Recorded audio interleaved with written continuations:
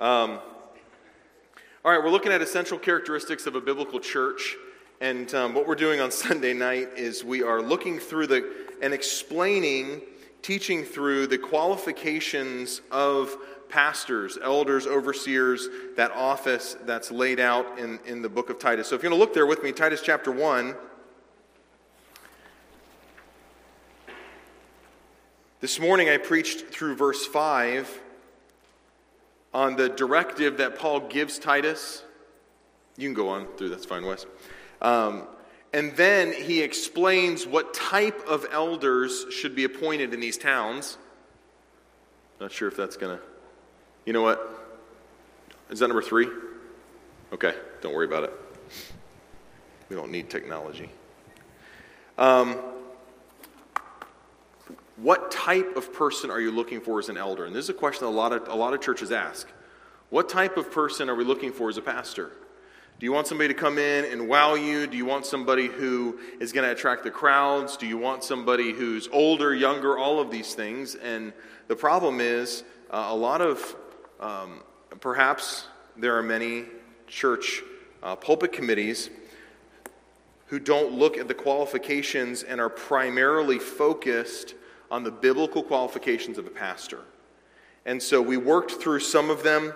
I put a graph up there last week. We'll read through, and we'll just read through and go phrase by phrase down through these. This is why I left you in Crete, verse 5, so that you may put what remained into order. It's organizing the believers that were left, and appoint elders in every town as I directed you.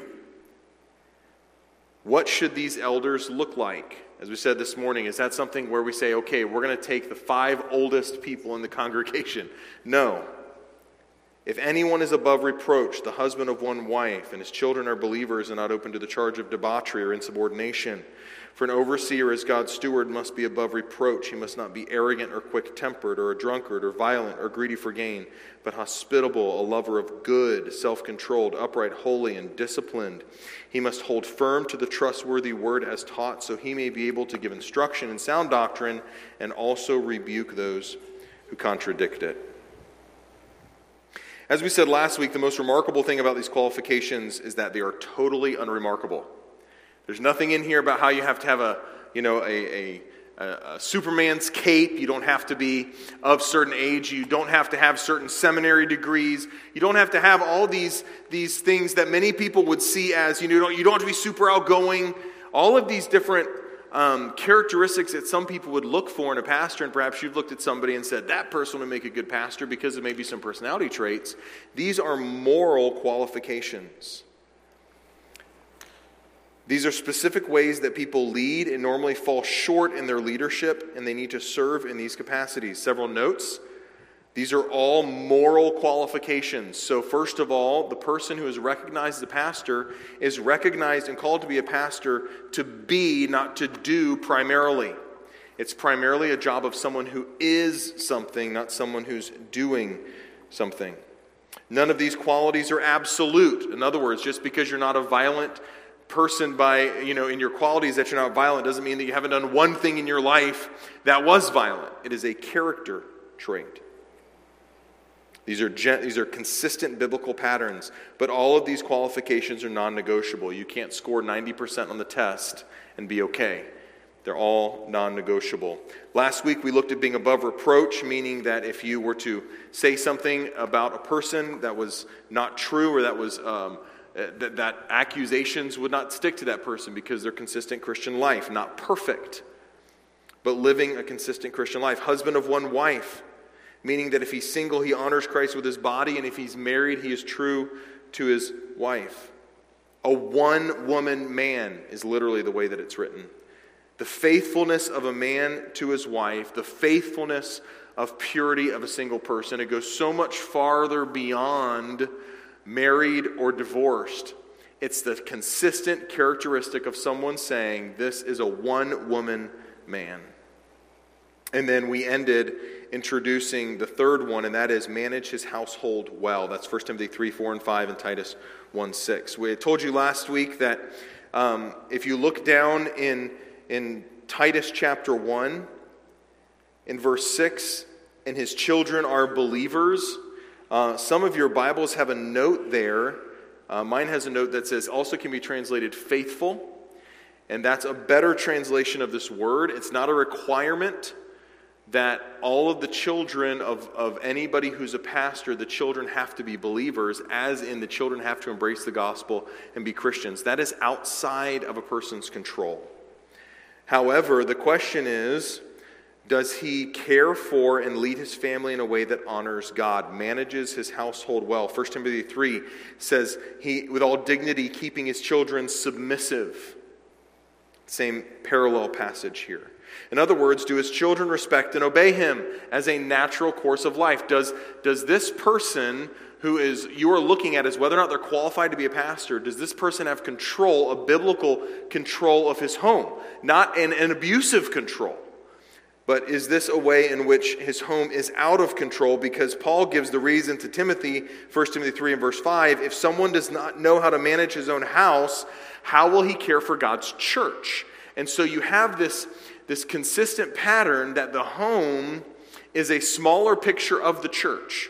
And so if a home life is not okay, then the minister's ministry life will not be okay. There's no such thing as being a good pastor but a bad husband, or being a good pastor but a bad father. That's impossible. It doesn't mean, obviously, you've seen, I don't know if you noticed when we sang this morning, that was a hymn we've been working on. We do a hymn of the month and teach the kids these old hymns. And did you see Prisca and Shiloh fighting while they were singing? Did you see that? Yeah, I was like, okay, perfect example of what we're going to talk about tonight. You know, Shiloh's poking Prisca while they're singing about turning your eyes upon Jesus, right? And Shiloh pokes Prisca, 6-year-old, goading a 4-year-old, and she slaps his hand. You know, that's just what's going on. That's just normal life, right?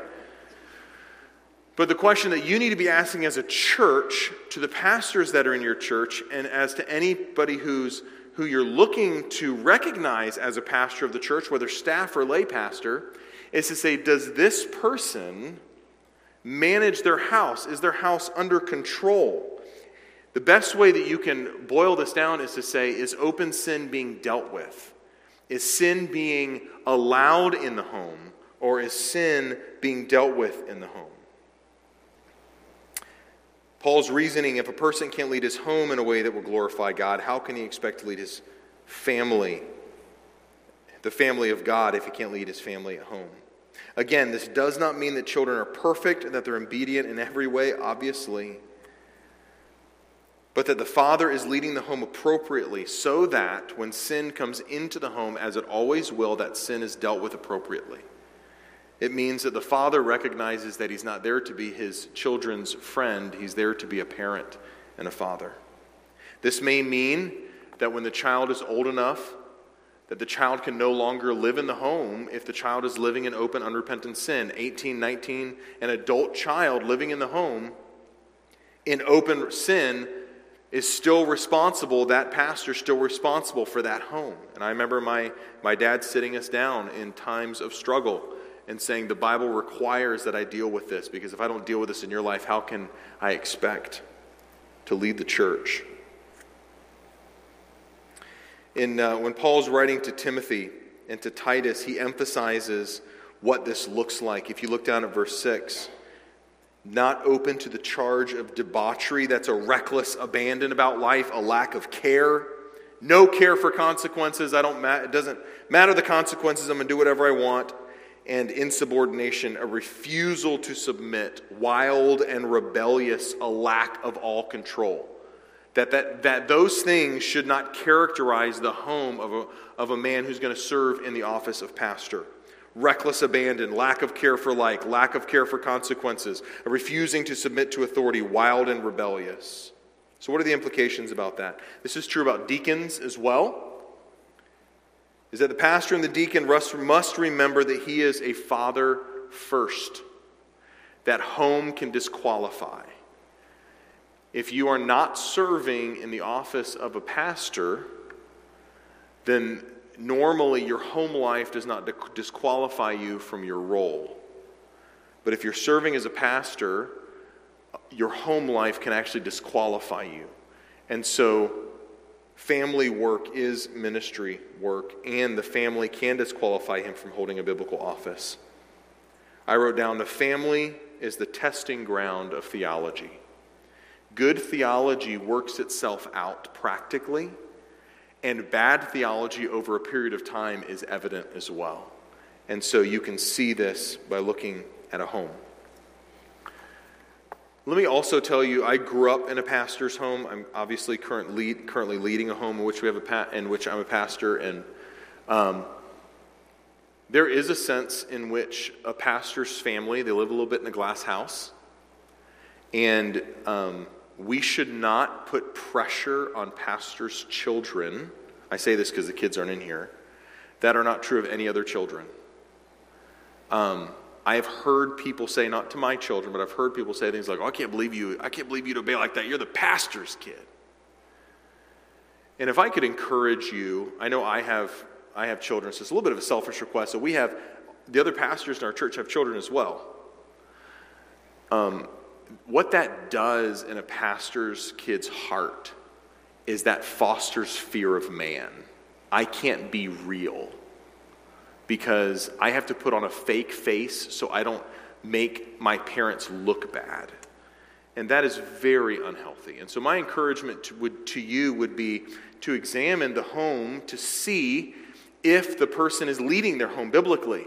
But please don't put unrealistic expectations, and let all the ministry kids that are part of our ministry, whether pastors' kids or not, let them live their life as children, and don't put undue expectations on them. Number 4, not only manage his household well, but don't be arrogant. Don't be arrogant. Let's be above reproach. Look at verse 7. For an overseer, there's our word bishop there, an overseer, the second title, elder, overseer, shepherd. God's steward must be above reproach. He must not be arrogant. This is someone who's self-willed, person who's not a team player. You could say this is someone who's my way or the highway, someone who's insistent that his way is right and no one else has anything to speak into that. This type of person is abusive because he is willing to use people in order to get what he wants. He's a bully and has a strong will to manipulate people into fear rather than leading by love. An arrogant person is not qualified to be an elder because elders, as we saw this morning, are supposed to work as a team. Lone rangers in ministry should scare you to death. It means they don't want accountability and they can't work with people, and that should scare you to death. Elders should be team players. People who are arrogant use the congregation to accomplish their own desires and their own passions, their own vision, rather than leading out of love. And so the elder must not be arrogant. By the way, we're going to take questions here in just a minute. And if you have any questions, just jot them down. We'll take some questions if you have them. This concept of arrogancy has the idea that a person would come in and actually, rather than lead the congregation, use them as a tool. I don't know if you saw this or not, but a couple weeks ago, a pastor in New York City was robbed at gunpoint during live stream. Did you guys see that news article? I felt really bad for the guy until he said that the robbers came in on live stream and they stole jewelry from he and his wife, and it was over $1 million of jewelry that they stole. I thought, oh, okay. His nickname is the Bling Bling Bishop, by the way. I think that's what we should call Ben. The Bling Bling Bishop. He says people call him this because he has expensive taste and he drives a Rolls Royce. Okay. That would be an example of someone who is using people for their own good. And that's the type of person that you want to not lead your church. Number 5. By the way, he brought that on himself because he gave that testimony in front of the camera on the news station. And so I'm not like, I am judging him. Let's move on. Number 5, don't be quick-tempered. This means inclined to get angry quickly. When I was a kid, I was, and I still am like this a little bit if you get to know me, but I like to poke people, as I did with Ben. And some people have certain buttons to push, and my mom would tell me, I remember as a kid, stop pushing his buttons. My older brother was quick to explode, and I knew exactly what buttons to push. In fact, at one point, I had him pinned against the cabinets in the kitchen. I was probably 11, he was 13, and he was very upset, and I was just goading him, And he said, you have robbed me of a normal childhood. I said, okay. We called him the fun sucker because he just sucked the fun out of everything. He now pastors in South Carolina. Okay, this also carries the idea of not being able to control your anger. Perhaps you've heard the term brawler, someone who's a fighter who flares up and wants to argue and fight about everything. This is important because the leader of the church will often be put into situations where he must be able to calmly respond and act rather than to react. Is that in a leader, you want a pastoral staff member or a lay pastor person in spiritual leadership who can take a step back and act rather than someone who's quick to fly off the handle at every turn. Not quick-tempered. Now I'm going to dip in and out of Titus and Timothy and go through these. So you'll see some of them listed here. If you have 1 Timothy 3, then you'll see them 1 Timothy 3, you see them reflected there as well. Not a drunkard.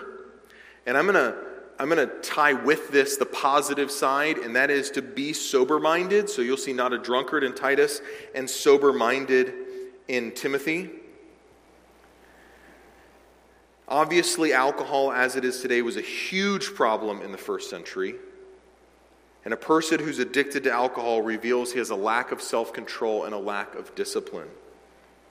Alcohol abuse is common in every culture where alcohol is present. And therefore, alcohol abuse is a problem in every culture.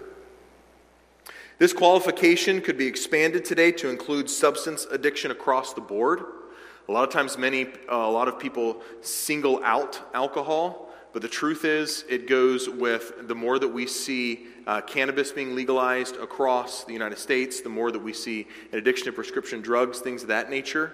I think it's important that we continue to be biblical in this and thus not single out something specific and leave others open, but rather to offer a broad-ranging category here and just say, not addicted to substances like this, but rather be sober-minded. Why do you want someone who's not a drunkard, someone who's not in the throes of addiction? Because you need someone who can make logical, rational decisions. He needs the mental faculties to make decisions without the emotional instability of a lack of self-control and a lack of discipline.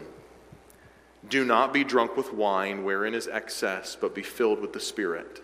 Something will control your life, and it needs to be the Holy Spirit. Number 7, not violent, but gentle. This word violent means easily irritated. It means always waking up on the wrong side of the bed. That's what the word violent means. There are some people where you wonder what type of person they're going to be at the office today. Which John am I going to get today? Am I going to get the one that had a good night last night? Sorry, John, I shouldn't have said John. There's John Quick. I should have said John. I always try to think of a generic name. Which Ben are we going to get today? Are we going to... Oh, sorry. A person who is irritable, always on the wrong side of the bed, where you're not, you knock on the office door and you brace because you're not sure which boss you're going to get. Are you going to get the one who had a good day, had a good night last night, he had a good morning, or are you going to get the one who's angry at the world? That's what this word violent means. Another word would be, I believe the King James says pugnacious, which is a good word. Instead, the opposite of this is that in Timothy we see the opposite of not being violent. The positive would be gentleness. That a pastor needs to be known as a kind and gracious person rather than reacting in violence and being irritable It needs to be someone who can act in grace and wisdom. Again, these are not absolutes. It's not as though he can never have a bad day. Praise the Lord, that's not the qualification, right? And so the consistent pattern is graciousness, kindness. Number 8, not greedy for gain, not a lover of money. I think you see this here at the end of verse 7. He must not be arrogant or quick-tempered or a drunkard or violent or greedy for gain. Paul says to Timothy, a lover of money. Money is not evil. We have to understand that. Wealth is not a sin. Some in the church have been blessed, have been given, I should say. Wealth is also not a sign of blessing. Some have been given wealth, some have not been given wealth. If you are here and you've not been given wealth, I don't know this by experience, but I know this by having watched others' lives, in that where there is much money, there's much problems, right? And so a person who serves as a pastor must not be greedy for gain. The love and the pursuit of money is the root of all sorts of evil. The Bible is full of warnings over and over and over again.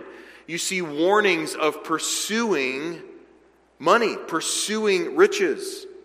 Matthew 6:24, no one can serve two masters. Either he will hate one and love the other, or he will be devoted to one and despise the other. You cannot serve God and money. They're contradictory. Because often the pursuit of God is a pursuit of sacrifice. It's taking up your cross daily. It's giving. It's recognizing, as we said in our stewardship series, it's recognizing that everything that you have belongs to God, and you are a conduit to get it to where it can be used for the gospel. And that may mean into your checking account, into your savings account, or into a ministry. That everything that you own belongs to God, and you are a conduit rather than a pond, right? You're not a stagnant pool of water, stagnant pool of resources. A love for money may drive you to do things that are illegal and unethical in order to get what you do not have. That there are things that I desire, and if I love money, and I put money as the king of my heart, then I'm willing to sacrifice ethics, righteousness, a pursuit of God in order to get that thing that is most important. This is also a warning for those who would seek to go into the ministry for the purpose of gaining money and wealth. And in 2 Corinthians, I believe it's 2 Corinthians, where Paul says, we did not come to you, I love this phrase, as peddlers of the gospel. It's a great phrase. We didn't come to you as peddlers for the gospel. We didn't come to you as a door-to-door salesman selling you a product that if you have enough resources, you can gain entrance into the kingdom of God. But we came to you serving and preaching the gospel. I guess you could say it this way: the controlling influence in the life of an elder must not be money. There must be a greater influence on his life, and that's service for the Lord. This does not mean, first of all, that pastors should not plan well for retirement, that pastors should not save, and that pastors should not be remunerated staff pastors. And we can talk about that later, and we have in the past. But the purpose of this is just to say, if you're looking at a person, remember, the church qualifies men for ministry. And the goal would be, the way we're praying, right? Pray forth laborers for the harvest. The prayer would be that there would be men in our congregation who would aspire to the office of pastor, and that we could recognize from within our congregation as pastors. And when that happens, when God puts it on the burden of someone to be put forward as a pastor, and you have the responsibility of qualifying them because you know them, one of the qualifications that you need to see in their life is that they are not pursuing as their primary source gain, that they're wise with their finances. The controlling influence in the life of the elder must not be money. I was talking to my dad this week. He's just stepped into he's stepping in as a interim. I was going to say intermittent, not an intermittent, interim pastor to help a church out who's struggling. And he made the comment, he says, Joe, every time that I've changed jobs my whole life, I've taken a pay cut. Because he went from the business world and sold a business and then pastored a church. And then after pastoring a church, has worked for a missions organization. And every time he's taken a pay cut, he said, but I don't regret any of it. And I believe that's the mindset of someone to say, I have to take care of my family. Okay, we're not going in this and saying that I'm willing to be foolish. I'm willing to take care, I need to take care of my family, but my primary pursuit as a pastor must not be money. And so that is a qualification that must be true of all those seeking the office. Number 9, we'll speed up a little bit here. Hospitable. Does the pastor that's seeking to be qualified open his home to others in order to serve them and care for them? Or is he greedy with his resources and time? An elder's life must be open to those that he ministers to. There must be a welcoming heart of he and his family. All throughout Scripture, hospitality is seen as a very important biblical virtue that reflects God's heart. And so anyone who aspires to the office of a pastor, their life must be open to those that they minister to. That doesn't mean that there's no privacy in the life of a pastor, right? It just means that their life has to be open. There's a difference between privacy and secrecy. Those are two very different things, okay? And maybe that's a conversation for another day if that piques your interest. But there's a difference between privacy and secrecy. And for those who are going to be shepherds in the local church, in order for the church to be able to even qualify them, their life has to have a certain openness. And they have to be hospitable to the sheep that God's asked them to lead. Dr. Martin Lloyd-Jones would say it this way: a shepherd needs to smell like sheep. And I think that's very applicable, and that would go into this realm of hospitality. He must be a lover of good. Verse 8, that means that he needs to pursue and love righteousness and things that are characterized as good. He needs to be self-controlled and disciplined. This also goes with the not a drunkard. This is the evidence of a disciplined life. If you notice in people's life, you start paying attention, self-discipline in one area normally bleeds over to discipline in other areas, and a lack of discipline in some areas bleeds over into a lack of discipline in other areas, self-controlled or disciplined. It also is this is interesting that this word kind of carries with it the connotation of being wise and discerning. In other words, you need to qualify men who know the difference between good, better, and best. Good isn't good enough. Good, better, and best. There should be an absence of laziness.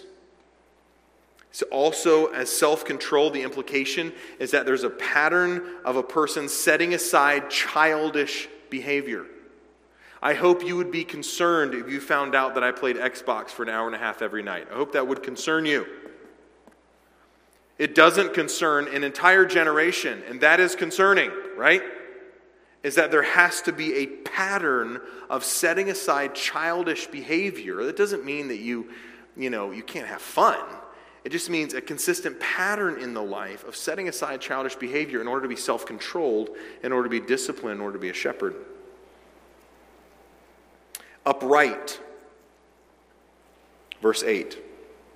In the most basic form, it just means righteous. His character and conduct should be made up of that which is righteous. Holy, wholeheartedly devoted to the Word of God and his spiritual pursuit of God.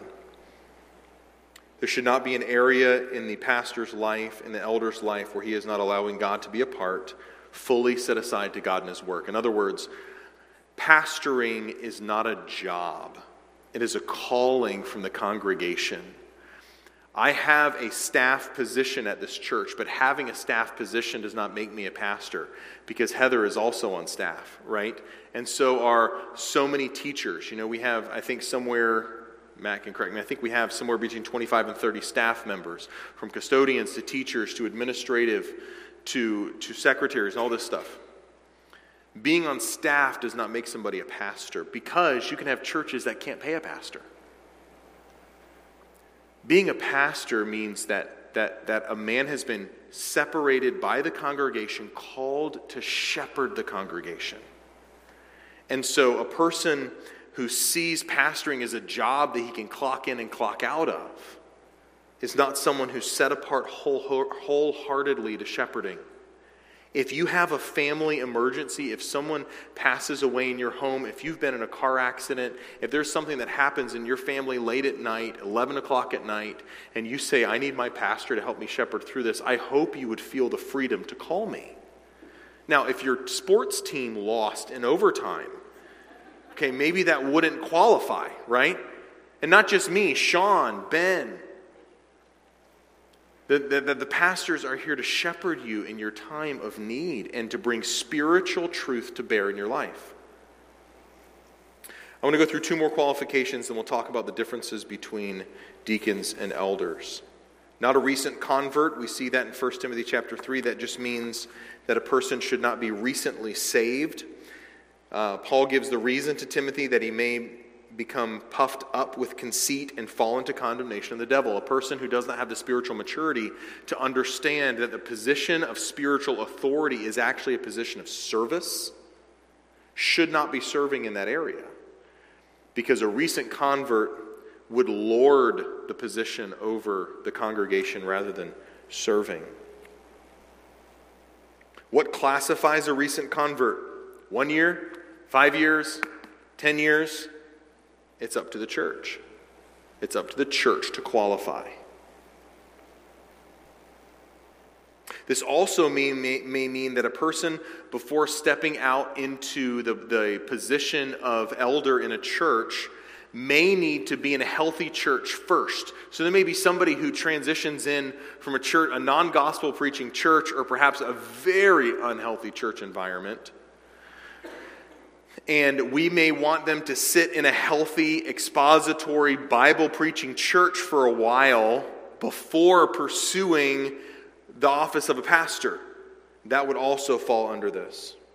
And then one that's often not thought of, lastly, well thought of by outsiders. This is one you don't hear of talked about a lot. Well thought of by outsiders. 1 Timothy 3:7. Does he generally have a good reputation with those who are outside the church? Does he... With unbelievers in the area, is he known as a person who would make sense that he'd be a pastor? Sometimes people outside the church gathering have a better read on a person's character than those inside the church. We can't elevate people inside the church who those outside the church would go, you're a pastor where? Good to know, because I'll never go there, you know? I've jokingly told Becky that when we go out to eat, I'll leave a really bad tip and then leave an invitation to a different church. You know, I would never do that, right? Never do that. It's a joke. It's a bad joke. But that's what we're talking about, this idea that you don't want somebody in leadership in your church that people who are outside the church, unbelievers, and other Christians in other congregations are going, whoa, I can't believe you would put that person in leadership, well thought of by outsiders. Now let's talk about the difference between pastors and deacons, and it's only one qualification.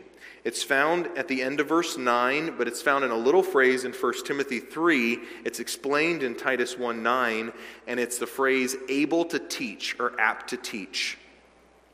In order to be considered as an elder, a bishop, an overseer, a pastor, whatever you want to call it, in order for someone to be considered for that position, they must be apt to teach.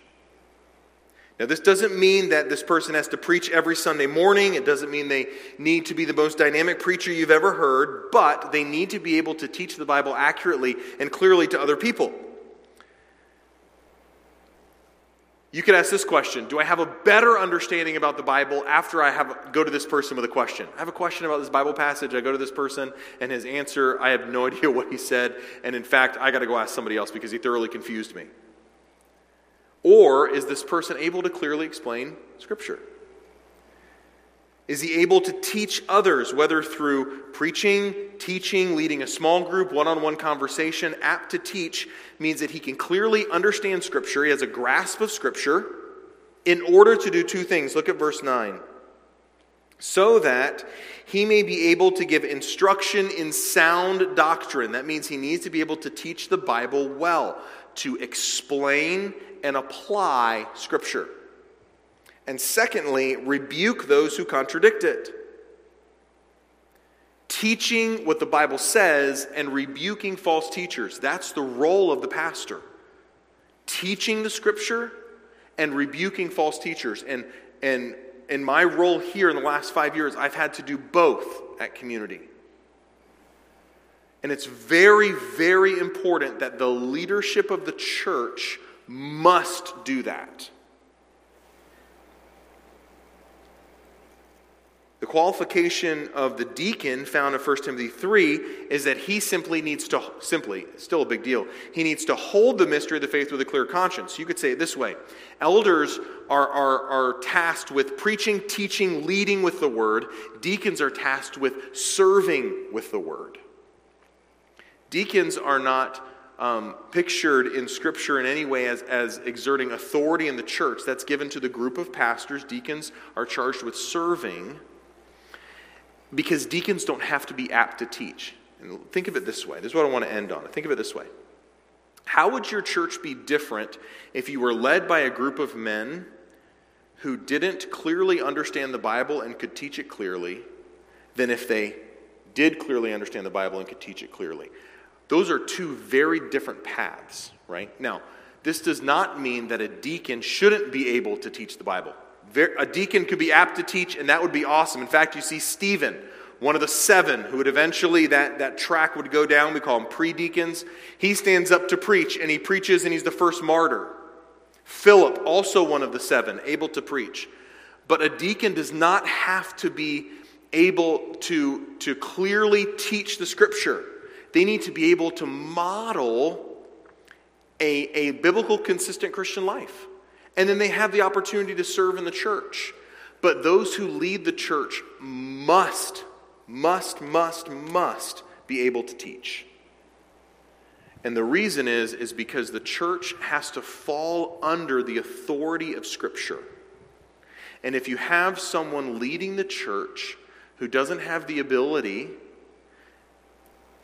to clearly understand Scripture and teach it, you end up with someone who's trying to do their best, but in leading the church, they're not bringing the church under biblical authority. Inevitably, they're bringing it under their own authority. And so that's why it's imperative, number one, that pastors, elders, overseers must be qualified as apt to teach. And secondly, that the leadership of the church and the organization of the church falls under that group of people. Because in that way, you have guaranteed that those leading the church can clearly communicate Scripture, clearly study Scripture, clearly teach Scripture, both to teach sound doctrine and refuse false teaching. That's why when I came in was in my candidation process, I preached, I taught. When we candidated Ben as a pastor to be called out as your shepherd, Ben preached that Sunday so that we could clearly, and we've sat under Ben's teaching, and you've been blessed, and you've received incredible spiritual benefit from Ben's preaching and teaching. And we had Sean preach when he candidated as a pastor, so you could receive the blessing and see what kind of normal pattern, and you will be blessed by Sean's preaching and teaching. And in every way, by the shepherds that are called out from this congregation, they need to be men who can clearly understand, communicate the teachings of Scripture, both to teach sound doctrine and refute false teaching. Does that make sense? Okay, that's why this is so important, is because a lot of times people run to competence first rather than character. And a person who's going to lead the church and serve the church, both pastor and deacon, must first be a biblically charactered person. Competence can be taught. Character can only be taught by God. That is a heart issue. And so as we qualify men, both for deacons and pastors, we're going to be doing deacon nominations here in the next month as we look forward to October, that you should be looking around the church and you should be saying, okay, what men meet these qualifications of Titus 1 and 1 Timothy 3? And we will print out a list of what these are and give them to you so you can read through them in preparation for that. Okay, questions. Any questions on that?